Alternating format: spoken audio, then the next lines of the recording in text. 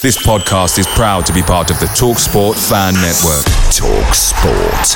Powered by fans. The TalkSport Fan Network is proudly supported by McDelivery, bringing you the food you love. McDelivery brings a top-tier lineup of food right to your door. No matter the result, you'll always be winning with McDelivery. Order now on the McDonald's app and you'll get rewards points delivered too. So that ordering today means some tasty rewards for tomorrow. Only via app at participating restaurants. 18 plus. Rewards registration required. Points only on menu items. Delivery fee and terms apply. See mcdonalds.com. Hello, my name is Derek Holmes and I listen to the Blue Army podcast. Ooh, I'm going to have a go at that. Hang on.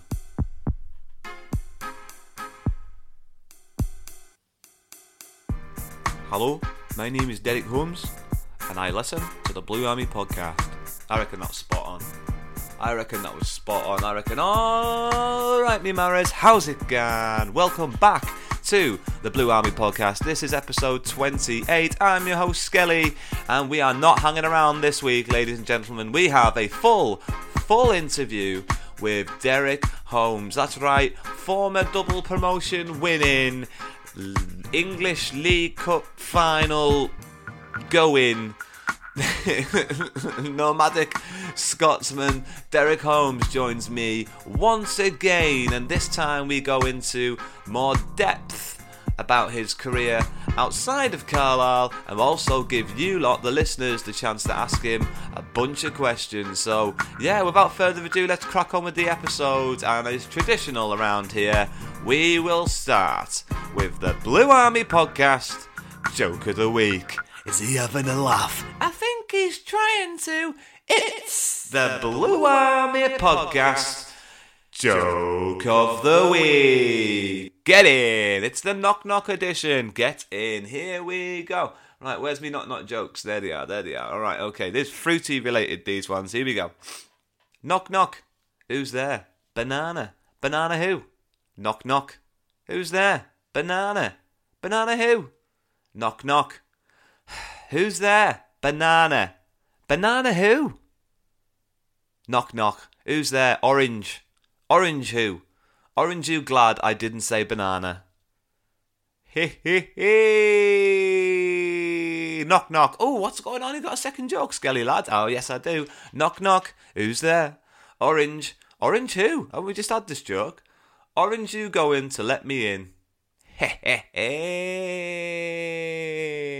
Right, beautiful. That's it. That's the Blue Army podcast joke of the week, knock knock edition for this week. And we're not going to hang around. We're going to jump straight into the podcast, which is a full interview with Carlisle United legend Derek Holmes. Thank you very much, Derek Holmes, for joining me for over an hour. You were happy to talk to us. You were free and breezy. The conversation was great. We had more insight than I could ever have imagined getting from an ex-pro. When I first started doing these ex-pro interviews, I thought it was going to be like getting blood from a stone, and Derek Holmes is the absolute opposite. If you have a podcast, or indeed are thinking about running some after dinner speech sort of ex-pro nights or anything like that, Derek would be a prime candidate to keep the people entertained. And yeah, couldn't recommend him highly enough. Not that that is necessarily what he wants to be doing. He wants to get back into football management as soon as possible, and I'm sure with his drive and determination, that is something that he will get to do at some point in the near future. So thank you very, very, very much once again for your time, Mr. Derek Holmes. Really appreciate it. And yeah, I really hope you guys, the listeners, enjoy this. We smashed our 400 followers target on Instagram this week, so hats off to you lot for giving us a follow and just showing your support. Really appreciate that, and let's go onwards and upwards. And yeah, good for us, good for you, thank you very much. And that's the end of the intro. Let's get on with the bloody show.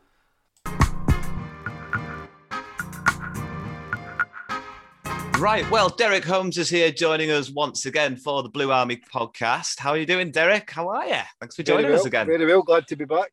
Fantastic, fantastic. Well, last time we spoke a little bit about Carlisle United football kits, and I'm wearing Carlisle United's newest away kit. Now, you criticised one of our away kits, the green deck chair kit. You didn't think much of it.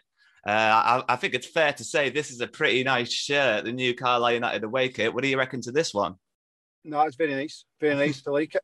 I like it. I like the. Uh, It's very plain. You can't go wrong with a bit. Nice. Yeah, you can't go wrong with a bit of black, I don't think.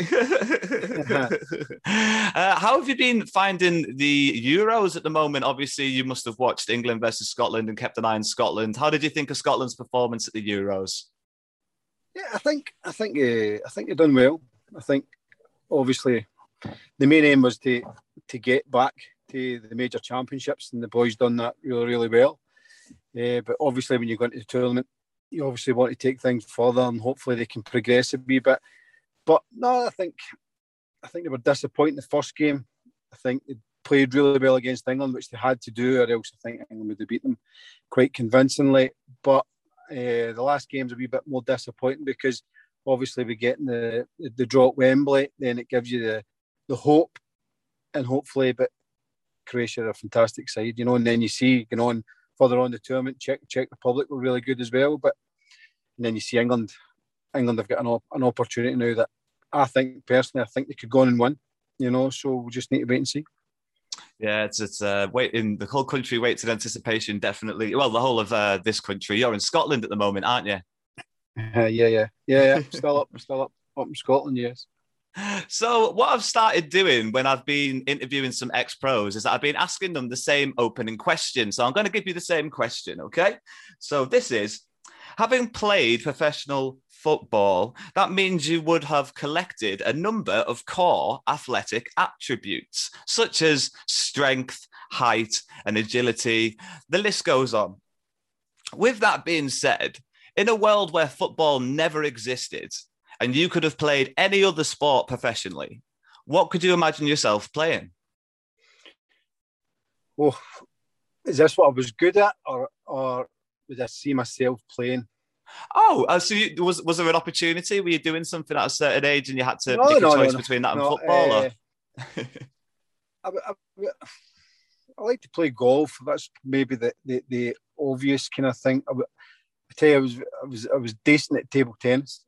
I was good at table tennis, but I don't think you could have made much of a career out of table tennis. I like the game at snooker, to be fair, but I couldn't really see myself playing. If you were going to give me one or the other, I'd like to have played golf. I got my handicap down to 8, so I'll not be that now, but 8 was the lowest I got, so I'd like to have played golf.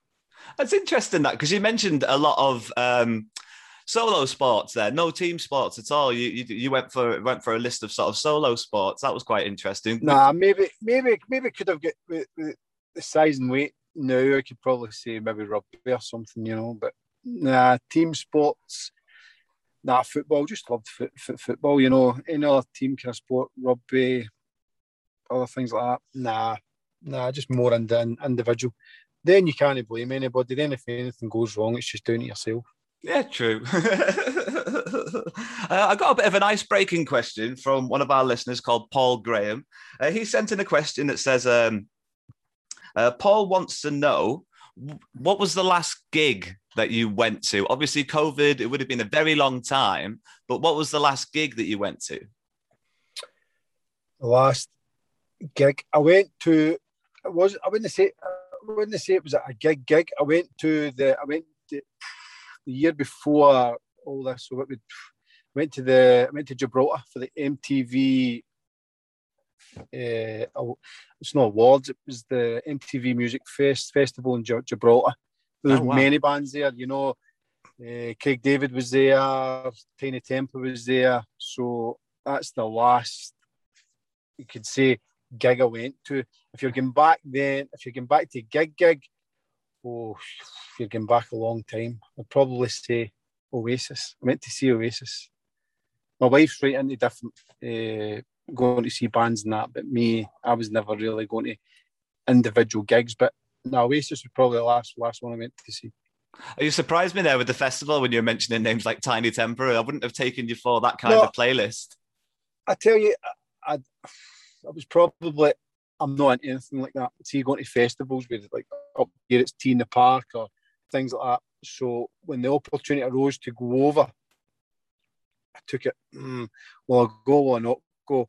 But the thing that swung it for me was the weather, because it was going to be warm. So I couldn't imagine myself sitting in a field, and it's just not up my street. But when we went over, it was roasting. It was a weekend away. So went away for the weekend, stayed in a hotel. That was nice. So it wasn't like staying in a tent or anything, because that's not for me. I was just some of the bands that were there. There was an 80s stage as well, where, Jesus, who was there? I'm trying to think. Banana Rama were there.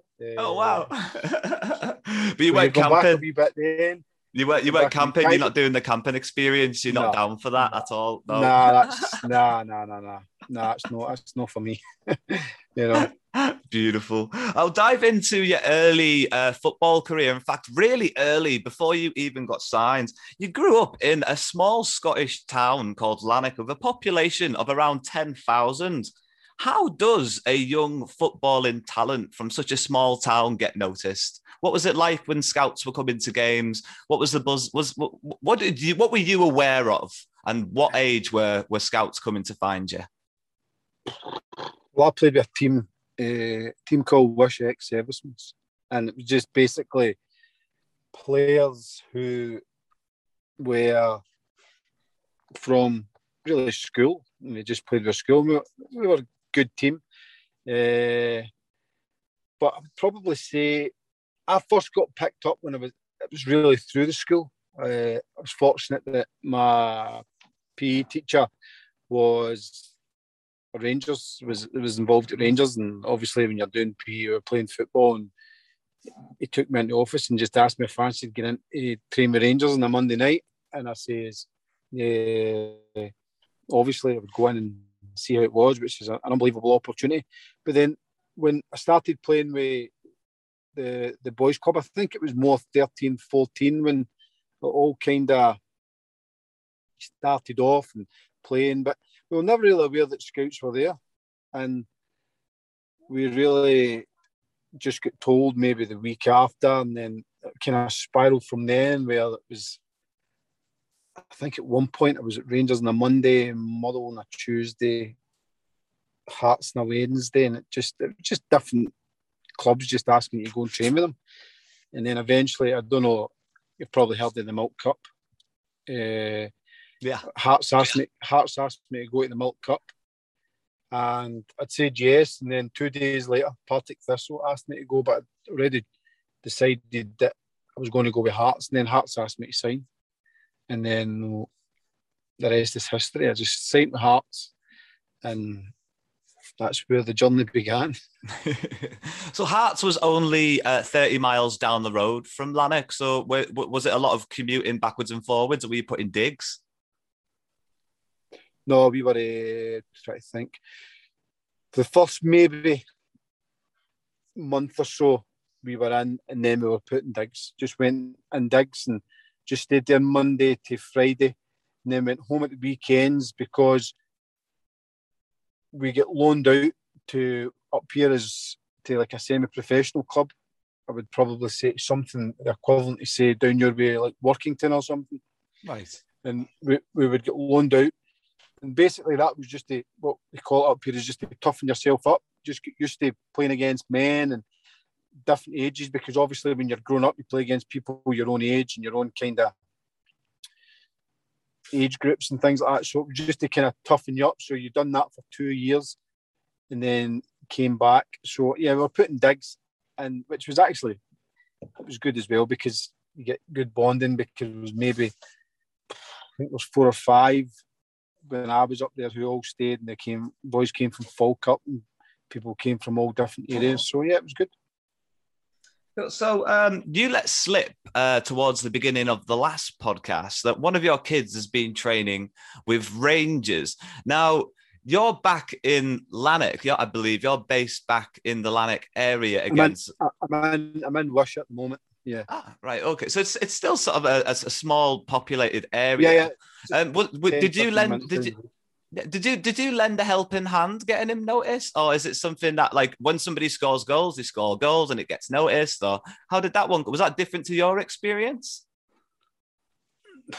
You're talking my youngest boy. My youngest boy, yeah, it's just, I don't think there's as many people now come and watch it. I don't really know. He just got invited in, and it was just, you get a phone call. I can mind there's another Kilmarnock. Well, obviously my oldest boy, he's at Kilmarnock, and when he got noticed, it was just basically they just came round, and just basically when I was just really the same, they came and asked if you would like to go and train with the club, and you just obviously it's a good opportunity. I always think it's a great opportunity. So I would say I wouldn't say it's harder now, to get noticed, but I don't think there's as many scouts going to as many games now. I think where years when I was younger, they were kind of going to watch maybe so many games in the weekend, where I think they kind of go and pick and choose games up here now. It's more sort of like your county cup finals and that sort of thing, maybe, Yeah. where they're going to get noticed. Yeah. So the opportunities are fewer and further between these days, you might say. Yeah, and I think as well as that, I think that people, it's word of mouth as well, where someone will say such and such is a good kid that plays for Wishaw, or such and such a kid is good that plays with Lanark, or whoever it is, and then these people will go and watch, and then they might see someone else that they like. So I think as well, if teams are doing really well, people will come and watch the teams that are doing well. Mm-hmm.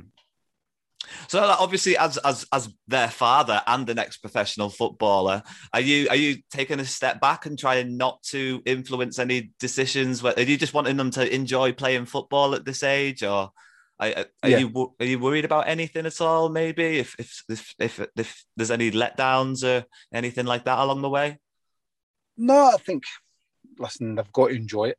They're still young. My oldest boy, actually, he went full time on Monday there to Kilmarnock because the school holidays, so they're in training every single day at the moment. But you just try and guide them, and just for what experiences I've had.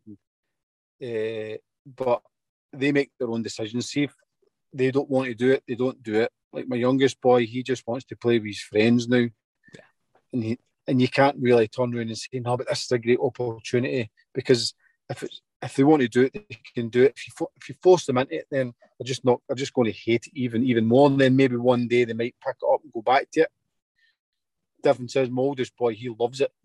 He's dedicated to playing football, so I don't really need to say much to him. He gives me lectures now on the game. If I say something to him, he just says it's not like that anymore. It's different in your day. It's not worth getting your head bit off sometimes. No. So as well, just being quiet sometimes, because I try not to be too critical, because it's easy to be critical. You pick up the mistakes or things, but they're going to make mistakes. I was making mistakes right up until I retired, so it's just part and parcel of the game. The boy at Kilmarnock, is he a striker like yourself, or we've got to look on the score sheet for him? No. He's actually a goalkeeper. And don't ask how he became a goalkeeper. But no, he's not too bad. He's very disciplined. He's good. So from one end of the pitch to the other. So we'll see how he gets on. He's in there every day, so he'll be finding it difficult training every day, but he'll enjoy it. Someone decent for your shooting practice then, eh? I bet that worked out in the end. Well, that's it. Aye, that's it. Maybe try and improve mine. So we'll go back to you. We'll put the focus back on you, mate. At this stage, we've just said you signed your YTS contracts with Heart, and you're going out on loan to these semi-professional teams. What do you think was the difference maker for you, being one of the 0.01% of footballers that actually gets a professional contract? What was it for you that you think got you to that? I think, looking back, listen, there's a lot of luck involved in in football, being there at the right time and doing the right things at the right time. But I was always willing to try and learn, whether it was in games. So you go out and loan, you learn, you get tougher, you get stronger. You've got to have a good mentality of picking the game up quickly. That's why I think they sent you out to these kind of semi-professional clubs, because, as I say, they wanted to toughen you up, not just physically, mentally as well.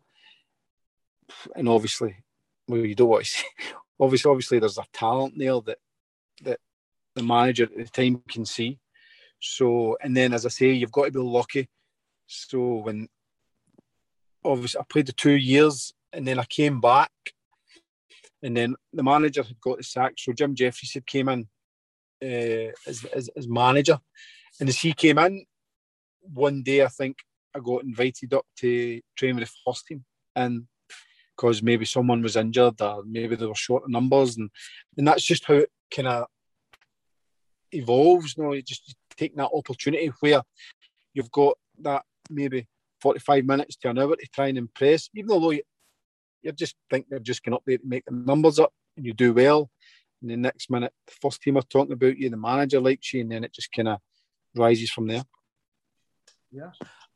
So your time at Hearts was a little bit of a mixed bag of experiences. You played in the European Cup Winners' Cup against Real Mallorca, and you also went out on loan to Raith Rovers, and forgive me, and please correct me, I don't know how to say this. It's Cowdenbeath. Cowdenbeath.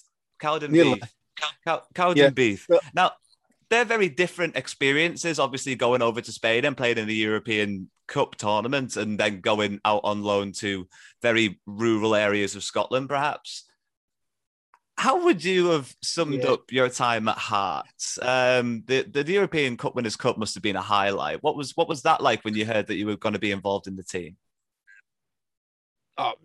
It was amazing, you know, to be involved in a European competition. There's not many people that can say they've done that. And yeah, I think what helped at the time was they were allowed 7 substitutes, and 2 of them had to be under 21s. So regardless of who was going to be in the bench, they had to have 2 under 21s. But obviously, for myself and all the other young lads that were there, you still had to be doing well you just weren't going to be put in the squad and on the bench if you weren't doing well. So yeah, it was great. You know, I can mind the first round that we played a team, FC Lantana, who we beat quite convincingly. We played them away first, then we played them at home, and I scored in the home match. We won some like 5 or 6-0. And then obviously Real Mallorca, who you were going over there, and thinking back, you'd folk like Marcelino, who became a household name in Spain. I think actually Mallorca went on to win the tournament that year. That's how good they were.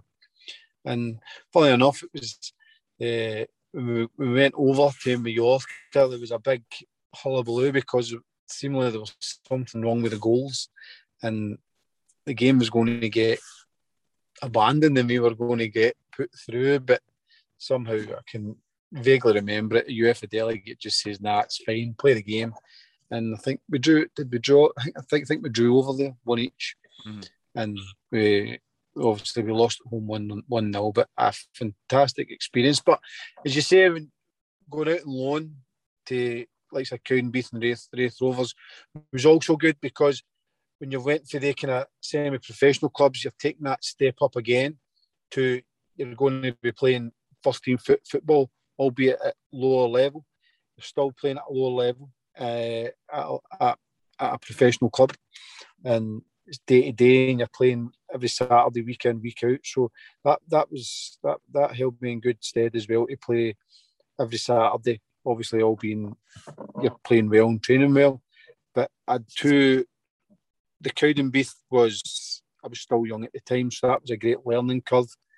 And then the Raith Rovers one was, and I enjoyed that, because I think after I came back for the Raith Rovers game, I think I played the last game of the season. I'm sure, I don't know, maybe that was the year before. But it was a good education, I would say. And I think unless you're exceptional, then I think it's a great learning curve for young kids to go out and learn their trade, as they say. You definitely proved yourself as a footballer during those loan spells. You had a very good goal scoring ratio at those times during that. Were you training with Hearts and then just going on for the Saturdays at this stage? Was it still the same as your YTS sort of agreement, or were you training with the clubs and playing with the clubs when you were on loan? When I was at Cowdenbeath, I was training with Hearts every day, bar a Thursday. And I had to go and train with Cowdenbeath on a Thursday night, and then I played the game this Saturday. Wraith Rovers, I just trained at Wraith Rovers because they were full time, so I trained there every day. So and then played the game this Saturday. So two kind of because Queen of the South, Cowdenbeath were part time, so they would train on a Monday night or a Tuesday night. They would train, and also on a Thursday night. But I was allowed to train with Hearts on a Monday, and I would go and train with them on a Thursday night and play the game on a Saturday. So after being released by Hearts, which was your first professional football club, what was going through your mind at the time? Did you get a little bit nervous, or were the offers sort of flying in because you already proved yourself at a certain level during those loan spells? No, I didn't really get... I was playing in the reserves with Hearts, and we played a game at Aberdeen, and the manager, Neil Cooper, who was manager of Ross County, he asked me if I'd be interested in going up to Ross County, because it was kind of, I think Hearts at the time were in the middle of getting bought over. So I went and spoke to the manager, Jim Jeffries, and he says obviously Hearts had, at the time, had, I think, 3 or 4 decent strikers. So he says it was up to me whether I wanted to go. But in the end, Ross County ended up buying me for something, £80,000 or something. Oh, sorry, I missed that. It was probably at the time, maybe I would say it was the right decision. And then when I went to Ross County, as you'll probably hear, I probably made the wrong decision, because I didn't enjoy. I'm not saying I didn't enjoy it at Ross County. It just didn't work out. And then it started well, and then Ross County got into a bit of financial difficulties. And then I can always remember the manager. I'm not saying I didn't not get on with the manager, but we had a difference of an opinion with certain things, and he just wanted me to leave. So that's how that came about at Ross County, and then I got the move to Bournemouth. Yeah, I mean, you covered a lot there, to be honest. So I'll skip forward to Bournemouth. It's a huge move. I couldn't count the amount of miles that go between Ross County and Bournemouth, but it's a huge move for the whole family at this stage. What was it that made you want to go to Bournemouth? Did you hear about the interest? Was there somebody that you knew there already? Because it's a big, long move.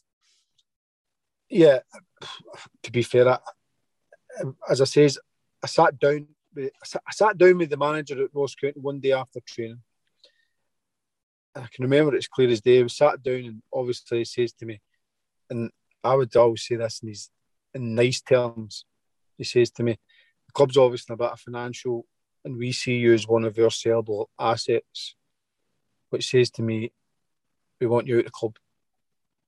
So I went, right, no problem. So obviously my agent and things got spoken to, and it was just basically I can always mind the manager pulling me in and saying to me, is anything happening? Is there anything? And I says, there's maybe 1 or 2 things coming up. And then I'm sure it was a Tuesday, I says to him, I've got the opportunity to go to Bournemouth for a week's trial. And he says, right, no problem. And he says, but I was still to train with the first team.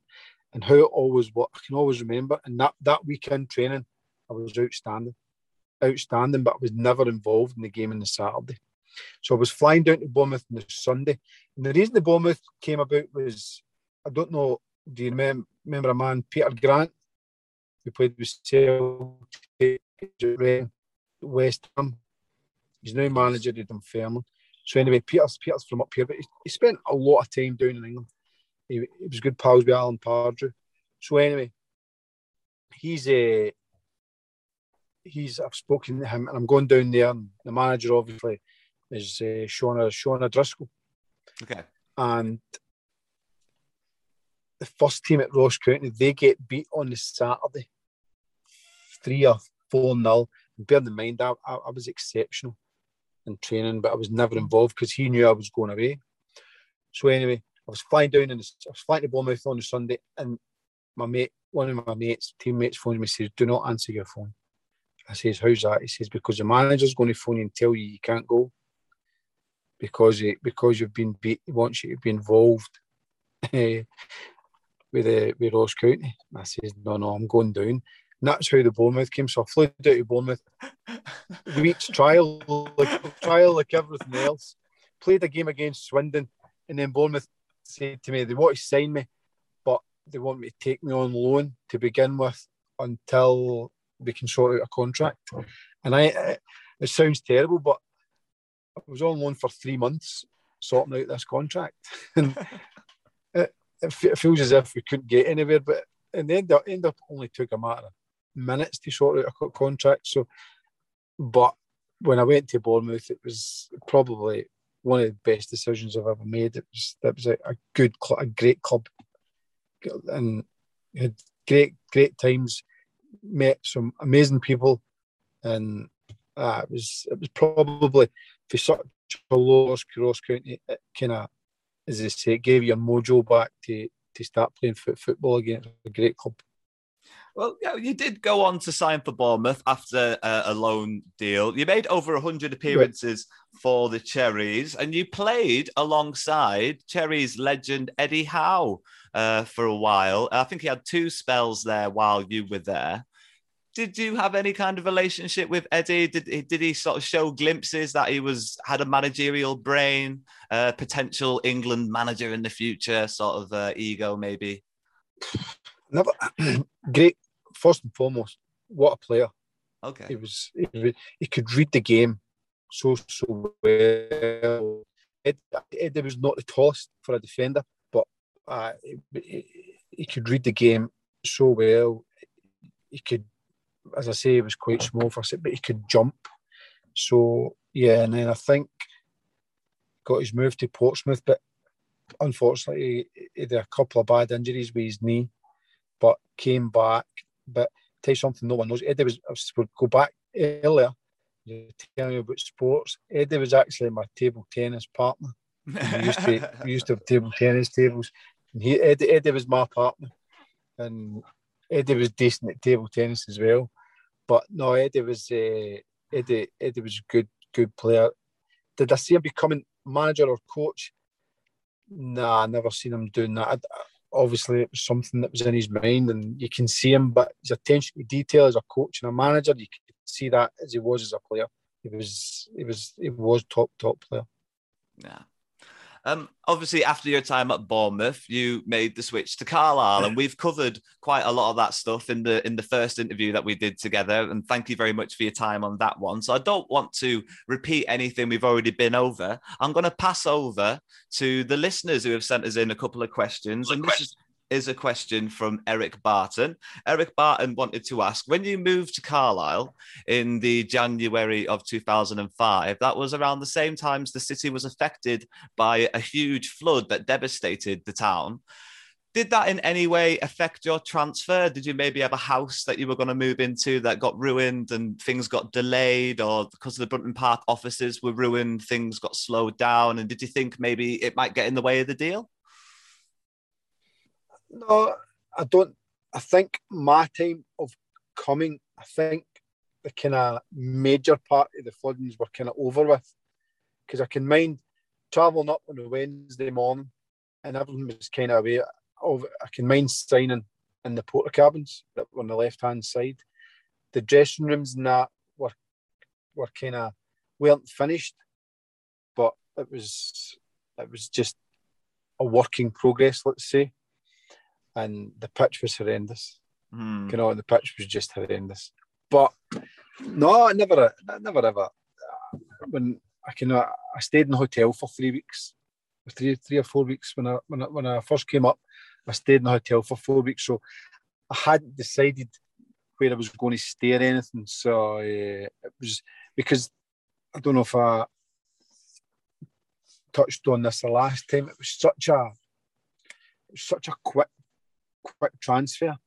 As I say, I can always mind playing in the FA Cup and then maybe just after I was talking to Simmel, and then it just happened all so quickly. Maybe a week later, I was up there and I'd signed, met Fred, and you know what football's like. The next day you're in training, and then that's you're part of the new club. You're training, and the rest is history. Fred's story is a little bit of a local legend around here, and for the club, he did wonders. He really put some investment behind the team and behind the infrastructure of the whole place. How involved? How many times would you see him on the weekly basis? Was it just sort of like walking past in the hallway? How much was Fred actually around the club? Thinking back on a day-to-day basis, very, very rarely you would see him. Very rarely. On match days, you would see him every Saturday. You would see him. But no, Fred, as you say, local legend at the time, he done absolutely magnificent for the club. And you can't take it for what he done, especially in my time there, he kind of, a lot of people say he put his money where his mouth was. He put a lot of finance back into the club, the community, and I think in the end he got his just rewards. We got promotion in the end. It was a bit for you guys as well as us. It was a wee bit nerve wracking. As you mind, the semi-finals was probably more nerve wracking. I actually watched it. I've actually watched the rerun it again, and it's brilliant. You can't actually. It's like a film. It's like, honestly, when you see, like, when you're obviously the game that night, you don't expect it to be that game, and then you watch the penalties, you think, how did that ever happen? They've got 2 chances to go through, and Matty saves the 2 penalties, and it's just a fairy tale. And as you say, but Fred was, if anyone deserved the success at the club for what they'd put into the club, you would say it was him. Yeah, brilliant man. James Walker wanted to know, what was the best experience, either winning promotion via the playoffs or winning promotion as champions? Winning the 2 different experiences, but you would say winning as champions. For one, you never, I don't know, you can maybe, or the people you speak to, no one ever thought that was going to happen. Yeah. But we had a very, very good side, and we had a very good togetherness. We were all mates. We were all we're just right down to earth guys. It was such a good dressing room, and I know a lot of people will say that regardless of every club, because every dressing room has its benefits, and everybody gets on with it. But the dressing room at Carlisle was unbelievable. We'd get in the morning, we'd have a laugh, we'd go and play head tennis together. Boys would go to the gym, we would just hang about, and it was good. And as the season went on, there was always that kind of belief where it could come, and then obviously I think it was the Mansfield game. We went down there and we took an unbelievable support, and then obviously I think we messed it up a wee bit. I think it was Torquay at home. We lost 3-0. Then we went to Rochdale on a Tuesday night, and I think we drew, didn't I? I think we drew, but no, I would, if you go to see and win the championship, because I think it was 36 games, it's a 38 game season, and you've got to go and keep going and keep going and keep going. Where I know you've got to do that and then do the playoffs. The playoffs, well, especially our playoffs, was very dramatic. It was a bit surreal. You could never script it, but I would always say the winning the championship was better for me. I don't know what you would say. What would you say? Would you say? I mean, as a winning fan, the championship, or as a fan, do you like the drama and the highs and the lows, the emotions going through the playoffs? it's different in retrospect. It really is different in retrospect because looking back, you love the playoffs more, but in the moment, it's winning the title that matters more. Like being the top of the league matters more at the time. But looking back, it's all about the memories. So it has to be the playoff final. You guys will have different memories to like to myself because as fans of the club, you're going. I mean, especially the playoff days, you'll wake up, you'll be buzzing, you'll be travelling down. Everyone will be such a roller coaster. The likes of myself, us, we're in a hotel, we're waking up, we're going for a walk, mind's on the game. It's totally different until that final whistle is blown. I suppose it's the same with fans as well, I suppose, but like so, until that final whistle is blown and then you win, it sinks in then, it sinks in. I mean, you don't celebrate as much when you score as what you guys would do. You just, it's like a job to us, you know, we like a job, we use you're sitting, you're shouting at us, you're slagging us, then you're loving us, then you're hating us, and then you go through every emotion, you know, in 90 minutes. And I don't think folk realise that players, we just have to focus and go on with the job in hand. As I always say to people, I mean, if somebody asks me a question, I can always mind years ago, the Millennium Stadium we lost when we played Swansea. I think it was 60,000 there or something in the I think it was Johnson Paints in the Millennium Stadium. And as a player, you can hear the manager shouting from one end of the pitch to the other. You can hear him shouting. You can hear his words. You can hear players shouting at you, although sometimes you don't want to hear certain players shouting. You can hear everything. So I can see different types of emotions. I've got another listener question here for you, mate. This one's from Philip Hogg. He wants to know, with yourself playing up front, what other 4 players would you put in your Carlisle United 2006 era five-a-side team? I'm playing myself. Yeah, you've got to play yourself. That was in the question. That's what Philip said. Still got another. How many players did you say there? 5? Yeah, you got 4. If you're playing and we're playing five-a-side, you've got 4. I've got to have a goalkeeper, haven't I? So I've got to have a goalkeeper. So it's tricky. I like we this. Two one. great goalkeepers, then we had 2 great goalkeepers with Westy and we had Matty. You know, and Westy, for obvious reasons, Westy was involved in the championship season, wasn't he? And Matty did get us to the playoffs final. Oh, that's a hard one. I'll come back. I'll go for Westy because he was younger. Okay. Kieran Westwood's in goals. Then I would have Kev Gray in there because there's not much getting past Big Kev, is there? No chance. So there's one. So I'll you 2 more players. Right, I'm going to go bit of creativity. You've got to have a wee bit of magic in there. So I'm going to midfield with some good midfielders. Got to have a midfielder. I'm going to put Bridge in there just behind myself. Mm-hmm. No, I'm not. I'm going to put Carol Hawley in there. Oh, why is that? Why did you pick him over Bridges? Because although Bridge could finish, Carol was an unbelievable finisher. The hitman. Yeah. Unbelievable finisher. Yeah, Carol. it was. Yeah. So I'd probably take myself out and put Bridge in, you know. You still got room.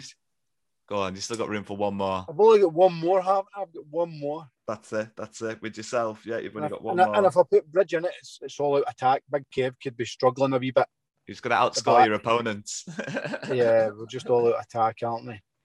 So, yeah, I'm going to put Lummy in there. Lummy, brilliant. Yeah. Yeah, I'd put Lummy in there because he's got a wee bit about him, and yeah, he's just. Lummy was actually an all rounder. Wasn't the fastest in the world, but he could. He had a wee bit of everything. So goalie, yeah, goalie Westwood. Yeah, I would go with Westy, Big Kev, yeah. Lummy, Carroll, and myself. I think that's a formidable side. I'd like to see that in the Masters League. That'd be good. Well, if it ever comes around, then we're available for selection. I'll be on the blower.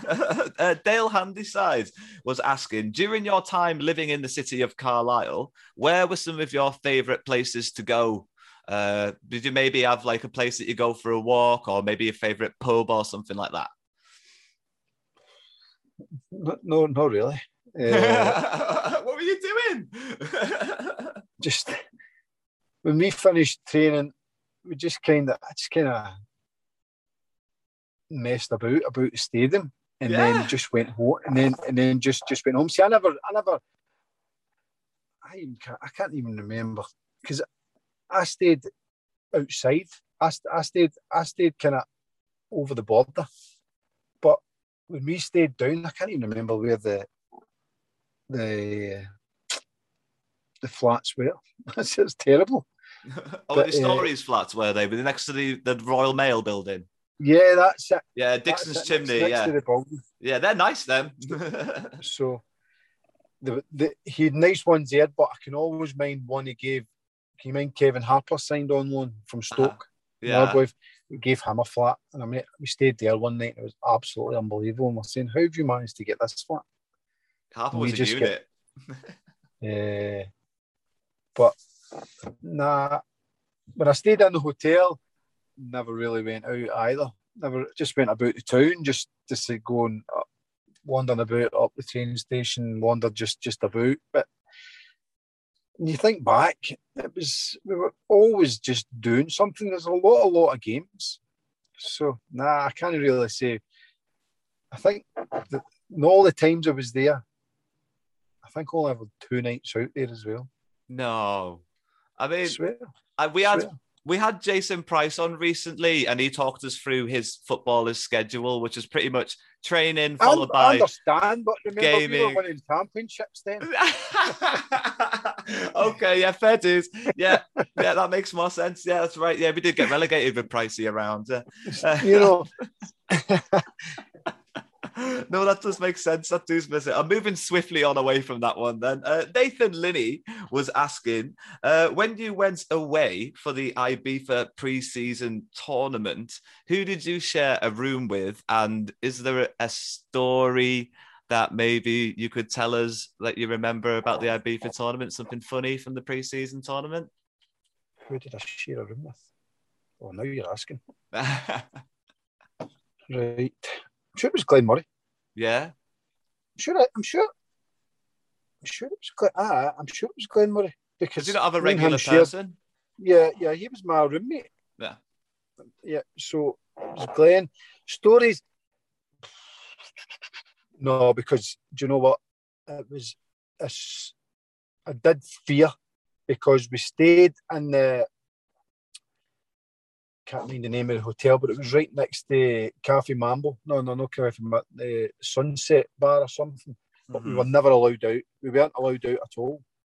We got allowed out in the last night for 3 hours. So there was nothing. We would train in the morning, then we would train in the afternoon. And we were allowed a bit of downtime. But even when there was games at night, we would train in the morning as well. So we weren't allowed out to do anything there. So stories wise, there's obviously I think there were a couple of days we were allowed a wee bit of time down on the beach, but there was nothing crazy. We weren't allowed to drink, we weren't allowed to do anything like that. So it was kind of very, because obviously it was still pre-season, and the games, to be fair, it was very warm, and I always mind that it was a good wee tournament. It was a strange tournament, thinking all the way to Ibiza in San Antonio for a tournament in the middle of July. You couldn't have thought anything worse for a footballer, could you? But it was good. It was good. It was interesting. Put it that way. Was there a good bit of support out there? When you're out swimming in the sea in the morning, and there's folk still partying next to you, it was interesting. I always mind there was once we were sitting swimming in the sea. I think we played the night before, and we were swimming in the sea. And if I can recall, there was a group of people still partying at the beach with music blaring, and you're saying to yourself, "Wow, we're actually training here, and they're partying." That was Scunthorpe. That was the Scunthorpe lads. That could have been named. But nah, Neil McDonald never let us out. That's it. I mean, you did mention on the last podcast that he didn't want to go. It wasn't his obligation. It was something Simpson set up before Neil McDonald came in. So it does make sense. He was strict while he was out there. It does make sense. Yeah. He's just come in as the manager. He just come in as manager as well. So he's got to set down a marker. He's got to set down. You know, if you come in and then you see it as a jolly, you know, you're obviously it's part of pre-season. It's part of the season ahead. Let's say so. It's getting into good habits. Yeah. Adam Teasdale asked, if you had your time again, would you have signed for Chester? And he also has a follow-up little question, which was, did you ever get a phone call from Celtic Nation? Yes, to the second question. Okay. To the second question. I did get asked about Celtic Nation. Yep. What happened I went and played a couple of games that were up in Scotland because it was Willie McStay that was taking it, and it wasn't for me. No. I kind of knew the outcome. Yeah, that's how it coming. Just with everything, and you hear everything, and you kind of know. Would I have signed for Chester? No, I wouldn't have. Nah, if you gave me the opportunity again, no. Nah. Fair Listen, enough. I say. I mean, Bournemouth was good, and I say it was an unbelievable timing in my life. But Carlisle, they 2 seasons under Neil McDonald, as much as I didn't play as much, it was still a great club to be around. It was still the same bunch of lads, maybe one or two. Extra different players, different personalities. Your Danny Grahams of the world coming in, Paul Thurwell and that coming in, but still a good bunch of boys. Did you ever get to the stage with Chester where they told you how much money that you were going to be on or anything like that? Yeah. So you heard all that conversation as well, yeah? Okay. I just wanted to ask. I got to the stage where Carlisle had accepted a bid, and the wages and all that had been discussed, and I just, as I said to you before, I think we've played Sheffield was the decision, and that's one only time Fred looked a bit disappointed in me when I turned it down. But it just didn't feel right. Just maybe one or two things. It just didn't feel right. And then even then, I don't know. Obviously, you can never say never, but it was the right decision. It was the right decision to make at the time, you know, because I don't know if Carlisle had maybe if the club could have went any further than where it was, but no, I wouldn't have signed for Chester now. Nah, good. Danny Livesey might have, but you wouldn't have. On Simon Grand, but you didn't. Liam Peacock wants to know, where did you do your training badges? Different now, isn't it, Danny? You're still there now, yeah? My coaching badges. Done my B at, where was it? Stirling University, and the A license I have done mine at Heriot-Watt University, which is where all the SFA coaching badges are done now, up in Heriot-Watt University. Oh, okay. Where Hearts is. Was there anyone recognisable in the class other than yourself? And mine? Yeah. Who done the A license with me? James McFadden done it with me. Oh, Charlie cool. Adam done it. Charlie Adam done it with me. Darn a day, done it with me. Oh no, what's his name? He played with Carlisle as well. Oh no. Oh my days. Scotsman. Yeah, you'll remember him. He came from Falkirk, I'm sure. Richie Foran. Who? Richie Foran. Nope, Richie's Irish. Oh yes, so he was Rory Loy. Left side, Roy. Aye. That's him. Laurie Loy. He done it with me. Any other bigger names? I'm trying to think. There was James. There was. That's all I can remember now. But they were my actual section. Like they boys were in my section, because when you go and do your licenses, there's so many people on the course, so you get split up into 3 groups. So Charlie, James, they were all in my kind of Darn the Day. They were all in my kind of section. Willow Flood, who played with Man City. Yeah. Willow Flood was there. So listen, they're good courses. So hopefully you can get something out of it. If you can plug this, maybe get me a job at Carlisle. I'm trying. I'll push you in Penrith if I need to, mate. I'll get you a job. I've got to listen. It's a good start. If there's a manager's job there at Penrith, I'll come down, no problem. Absolutely. It's a good setup down there. Do you have another 10 minutes, Derek? Are you all right? Listen, as long as you like, don't worry about it. Oh, thank you so much, mate. Until you get bored. I'll keep you going, mate. It'll be dark outside. We'll be talking in bed. Right. So Following on from the management badges question there, you've just obviously already said that you're planning on going back into management when the possibility and the opportunity comes along. What's that like? How do you look for management jobs? How far are you willing to travel for jobs? Does it depend on where the club is in terms of league stature, to how far distance you're willing to travel? How does it work in your brain? How do you figure it out? I just think it's got to be right. Uh-huh. It's got to be right. You've got to get a good feel for it. It's got to be right for yourself. It's also got to be right for the club. Distance-wise, again, obviously, it's got to be right for the family. Financially, you would say, depending on where you're going, obviously there's ceilings to different clubs that they can give you. But no, it's just all about the opportunity. If you get the opportunity, then hopefully you can take the opportunity and you can rise and just grow. It's all about being given the opportunity, and hopefully whether it's getting in as a coach, an assistant manager, or a manager, then yeah, it would be ideal to get that opportunity. Because especially when you say things like Penrith and things like that, but someone like myself, you would like to think you could bring a great. Obviously, you've played with Carlisle, so you know the area. The area is obviously it's in and around there, and you can bring a lot of experience. And I think experience as a player stands in good stead, because you know a dressing room, you know what it's like.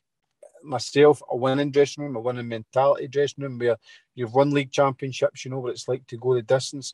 You take different bits from managers that you have learned from, Samo, Neil McDonald, Sean Driscoll. So I think, but getting back to what you're saying, I think it's got to fit. Everything else is irrelevant, but it's got to be good for both parties. It's okay saying the club want you, but if it might not be right for yourself for one reason or another, it might not be footballing, it might be where it is or something. But I'm open to all offers. What sort of style of football do you like to employ when you're in a team? What's your style of management or tactics? For me myself, obviously, we're playing a striker. You like to play attacking football. Because obviously being a striker, you like to obviously attack and score goals, but you've got to be cautious as well. So I like to exciting football, and I suppose everybody's the same. They want to bring in, they want to be like the Barcelonas of the world, the Man Cities of the world, but I think you've got to play to your players' strengths. You might not have the type of players that when you say I played with Carlisle, our strengths, although we were good at passing and that, but the ball gets played up front. If the ball, we had that option of playing the ball long because of someone like myself or someone like Glenn, or even Bridgie was decent in the air, although he was technically very, very, very good. So I think it all depends on the players you've got until you maybe bring in your own players that you see as your type of way of playing. But again, and the other side of it as well is the way you play or way you want to play might not win you games. So you might need to play a certain way to win your games. And I think that's what the game's all about, isn't it? Winning football matches. And if you're winning, then I think you would keep, I would say 90% of your fan base happy. Yeah. I don't think many people complain about winning.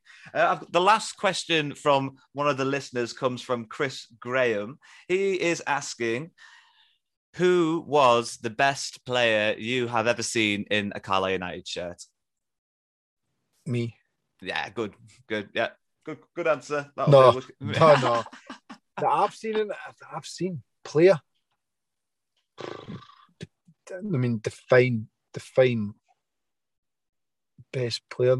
When I played, geez, they were all good. As I said to you, Bridgie was technically good. Lummy was good. I mean, it's hard to separate one person from a group of lads who were very, very, very good. I would say, So, I mean, they all had their attributes as well. If you ask certain people certain questions, like I think Peter Murphy would say himself. Yeah. If Murphy's, Lummy would say himself. Yeah. So, but no, I couldn't individually pick someone out, if you know what I mean. They were all good boys. Yeah, I feel like a lot of the listeners' questions have been very decisive questions, the sort of questions that I like to try and avoid when I'm doing an interview, but they seem to like to try and pin the footballers down to certain, making them decide between certain people there. Well, it's like when you talk to kids, they just want to know how much money you have. Really? Yeah. Any questions, and they turn around and say, how much do you make? And that's awkward, They're not shy. And we had to do that every Tuesday when we were at Carlisle. We had to go to schools. Yeah, you were very good in the community, the Carlisle United team. They did the fan days, and that's where I would have. You won't remember it, but that's where I met you for the first time. Was at a fan day. We got a picture. I can't remember that picture. No, I mean, remember that picture. You would have done 100 that day. I'm pretty sure Chris Billy just didn't want to turn his back either. He was nervous that something was happening behind him in the picture, I think.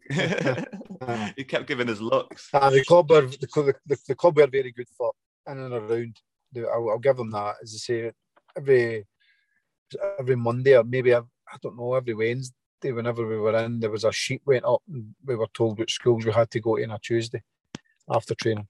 So they were good that way. And I think they gave tickets out to the schools as well and things like that. So I think I don't know if they still do anything like that, but no, at that time when I was there, it was they were very good. I have to ask you now, because if I didn't, there would be 100 comments in the comment section. What's the latest update on the reunion Chris Lumsden WhatsApp group? Has it gone quiet? Has Lummy dropped the ball there, or is there any more information? No. Well, we got a message saying that the first team were meant to be playing, as you probably know. I don't know if the first team were meant to be playing. Then, I don't know if it's all changed, because there was something the other day. I'll forward you the messages and you can probably make it out for yourself. Okay. I didn't really make it myself whether they were wanting us to play again, but he did mention that there's maybe 4 or 5 teams. Didn't mention any teams. He's been offered the chance to play 4 or 5 games against different teams to see if we were up for it, to try and make it maybe once a month or maybe whatever. I don't know. But the last about the game we were meant to be playing, he texted us all, put on a group chat saying that they were the first team are meant to be playing them in a pre-season friendly. Okay. And then, as far as I'm aware, are you there? Yeah, I'm still here. As far as I'm aware, now I think it might be us again. I don't know. What I'll do is I'll forward you the text that they've put in, and you can make it out for yourself, and you can let me know what you think. Because sometimes you read all the messages, they say something, then we just start slagging each other, and then it just kind of gets off the beaten track. That's it. It takes all day to scroll through and find the actual information you need. You don't hear it. You don't hear anything for weeks, and then you get a month's worth on an hour. That's it. That's why my WhatsApp's constantly on mute, mate. Constantly on mute. But obviously, after your time at Carlisle United, you made the move to Rotherham. We spoke about that a little bit on the last podcast, so I'm going to push straight past Rotherham. And you went back to Scotland and signed for St Johnstone. Now, again, referencing the last podcast where we spoke about you signing for Carlisle, it was a little bit under the cosh of the missus. The missus wanted to go back up to Scotland, and that was maybe the compromise that the two of you came to. Was this the moment that the foot went down and it was like, we're going home? Yeah, I was told to go home. Yeah, I was told because I was staying down in Leeds myself, and I got told she fell pregnant with my second kid, and I was just told to go. I was just told to go home. Just said, you need to come home. No I can mind it as good as day. I was in Tesco's, and I just got told you need to come home. So that's what happened, and then it kind of worked out a wee bit because we're at Rotherham, we're doing really well at Rotherham, but the club ended up getting into administration, so it kind of worked out in a way, because if it didn't work out, that kind of it would have been harder to leave, because again, I enjoyed my time there, but with falling kind of into administration and things kind of going backwards, then it kind of helped both parties, to be fair. When I decided, I just asked the question. They had none, because at the time I can remember when we first went in administration, Nigel Clough tried to sign me at Burton Albion, and that just didn't interest me for one reason or another. So I ended up going back home, and as I say, I signed for St Johnstone and had good success up there. Well, you spent the remainder of your career after that in Scotland, and you finished at East Fife. What was it that was the final? That's it. I'm done. I'm all right now. I've had enough of the football. Or was it not your choice? Was it an injury or something that forced you out?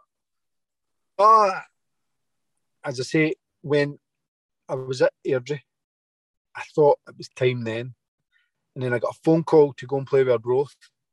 It was my mate who was the manager. He says, "Do you fancy coming up and playing one season?" And I says, "Right, I'll come up and play." It was part-time. And I says, "Right, I'll come up and play." Went up and played for a year, and to be fair, I enjoyed it. I don't know if it was more relaxed. I don't know it, but I enjoyed it. But at the end of that season, I knew it was kind of time. And then I got a phone call maybe in the September or October to see, it was Gary Naismith asked me about East Fife, and to be fair, I was only there for 3 or 4 games, and I thought I got him training, played a few games, and I scored a few goals and things, and I enjoyed it. But I knew it. You just know it. A lot of footballers will tell you, you just know when the body says, "Listen, it's done." It's hard graft, to be fair. A lot of folks say, but this, you're running about, you're enjoying it. But if you say you're running about every day for 15 years, it takes its toll, and you just know your body knows it's done, and at that level, you just know you can't do it no more. The brain wants you to do it, but the body says it can't happen. Yeah. Fair enough. I've been looking around everywhere trying to find your actual goal tally at the end of your professional football career, and I've found conflicting numbers. Did you get to the 100 mark, Derek? 101. Yes, brilliant. How did that feel? How did that feel to get the 100th goal? That must have been a special moment for you. I was Arbroath against Ayr United? No, it wasn't Ayr. Can't remember. But I can't remember who it was. It was we were both. Oh, it was always good. You know, it's listen, to say you've scored over 100, you say over 100 goals, 101, so it is really over 100. To say you've scored over 100 goals at professional level is pretty decent. You know, for me, I wasn't a goal scorer. I scored goals, but I wasn't an out goal scorer.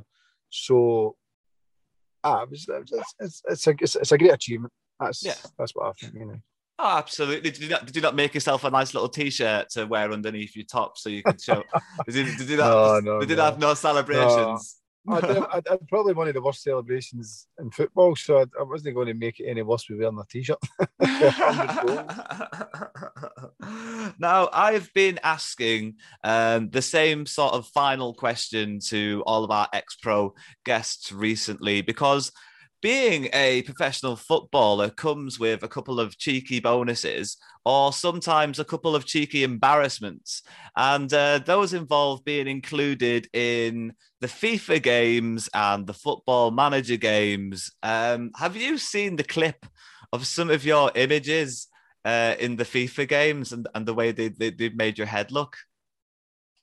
No, I can't get any bigger. It's ridiculous. You can see you like anywhere on the pitch. You can spot you, Derek, in FIFA 11, FIFA 12. It's absolutely unbelievable.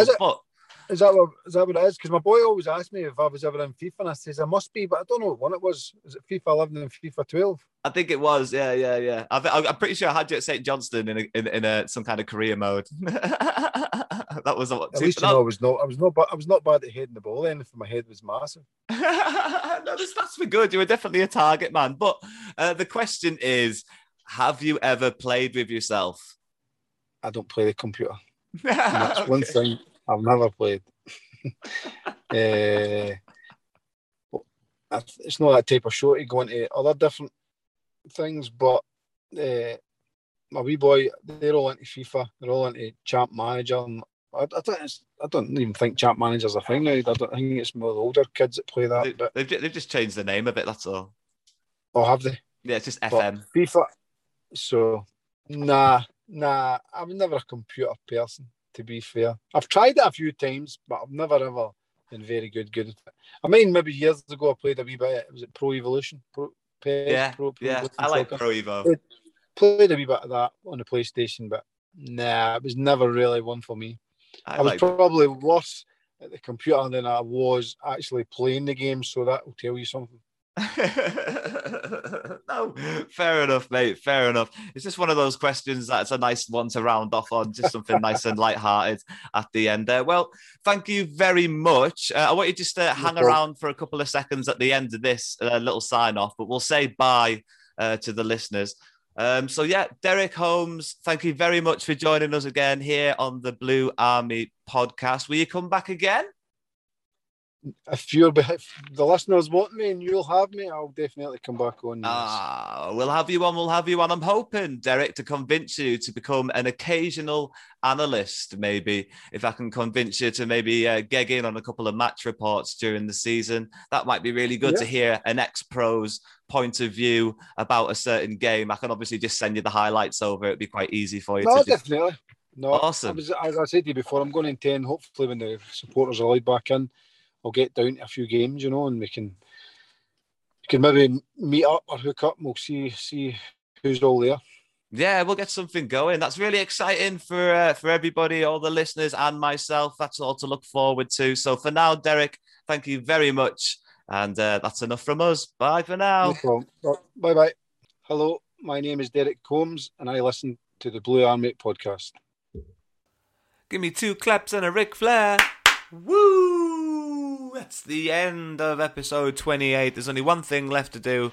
Actually, no, there's a few things left to do. Screw it. I want to thank Derek Holmes one more time for coming on to the Blue Army podcast. He was our first ever ex-pro guest, and it is a lot easier to get ex-pro guests when you've had an ex-pro guest. So we owe him an awful lot, because next week on the Blue Army podcast we are going to be joined by former Newcastle United, Port Vale, Carlisle United, Barrow, Celtic Nation, the list goes on, player and manager Mark Boyd is going to be joining me on the Blue Army podcast for next week's episode, which is going to be episode 29. So you've got that one to look forward to. Mark was an absolute delight to talk to, a gentleman pre and post interview, and offered us some fantastic insight, and we didn't spill all of his beans neither. So we're going to have Mark Boyd back at some point in the future to come and talk to us once more. So yeah, Mark offered some amazing insight into Barrow signing Farman and Zanzala earlier on in the summer, as he is the Barrow commentator for Radio Cumbria. He's kind of Barrow's version of Chris Lumsden. And talking about Barrow's version of Chris Lumsden, or just Chris Lumsden in general, Mark Boyd works with Chris Lumsden at their elite coaching school, and we'll talk all about that on the podcast next week. So yeah, that was a great episode. This is episode 28 in the bag.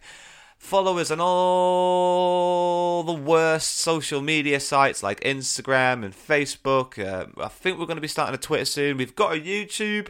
Go over there, give us a subscribe. We're desperately trying to claw up the YouTube numbers because I want there to be a reason to put content on YouTube, to be completely honest. A couple more subscribers would be a very good reason to be putting more onto the YouTube. Right, this week's Loud and Local is attributed to one of my best friend's bands. They are a multiple piece band. Sometimes they perform as a 3-piece, a 4-piece, a 5-piece, a 6-piece. They are a bit of a community sort of band. Their name is Bees and Blankets, and you would call them folky, I suppose. And I think they are an absolute delight and give me amazing summer vibes. And that's what I want to finish this week's podcast on. Amazing summer vibes. So this is Bees in Blankets with their song Lamp Light. And it is going to finish this week's episode. So thank you very much for listening.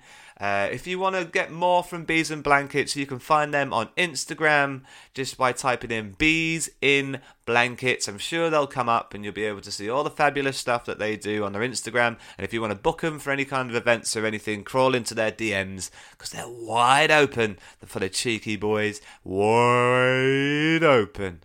Alright, thank you very much. This has been episode 28 of the Blue Army podcast. I have been your host, Skelly. Thank you to Derek Holmes for the interview on today's episode. Next week, we're back with Mark Boyd, and this, once again, is Bees and Blankets and their song, Lamplight. Thank you very much. Ta-ra. God bless. Good night. Good morning. Good afternoon. Good evening. Goodbye for now, Maris.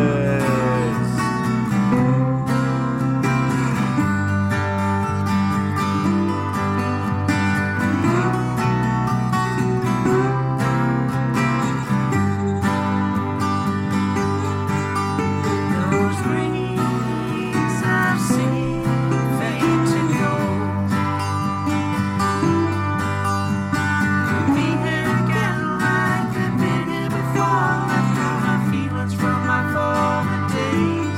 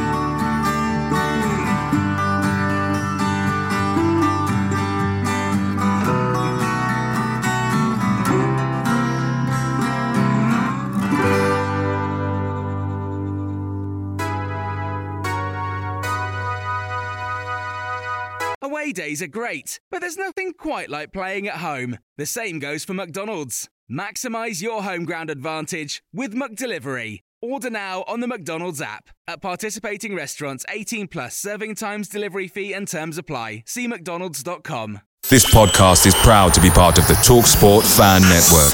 TalkSport. Powered by fans.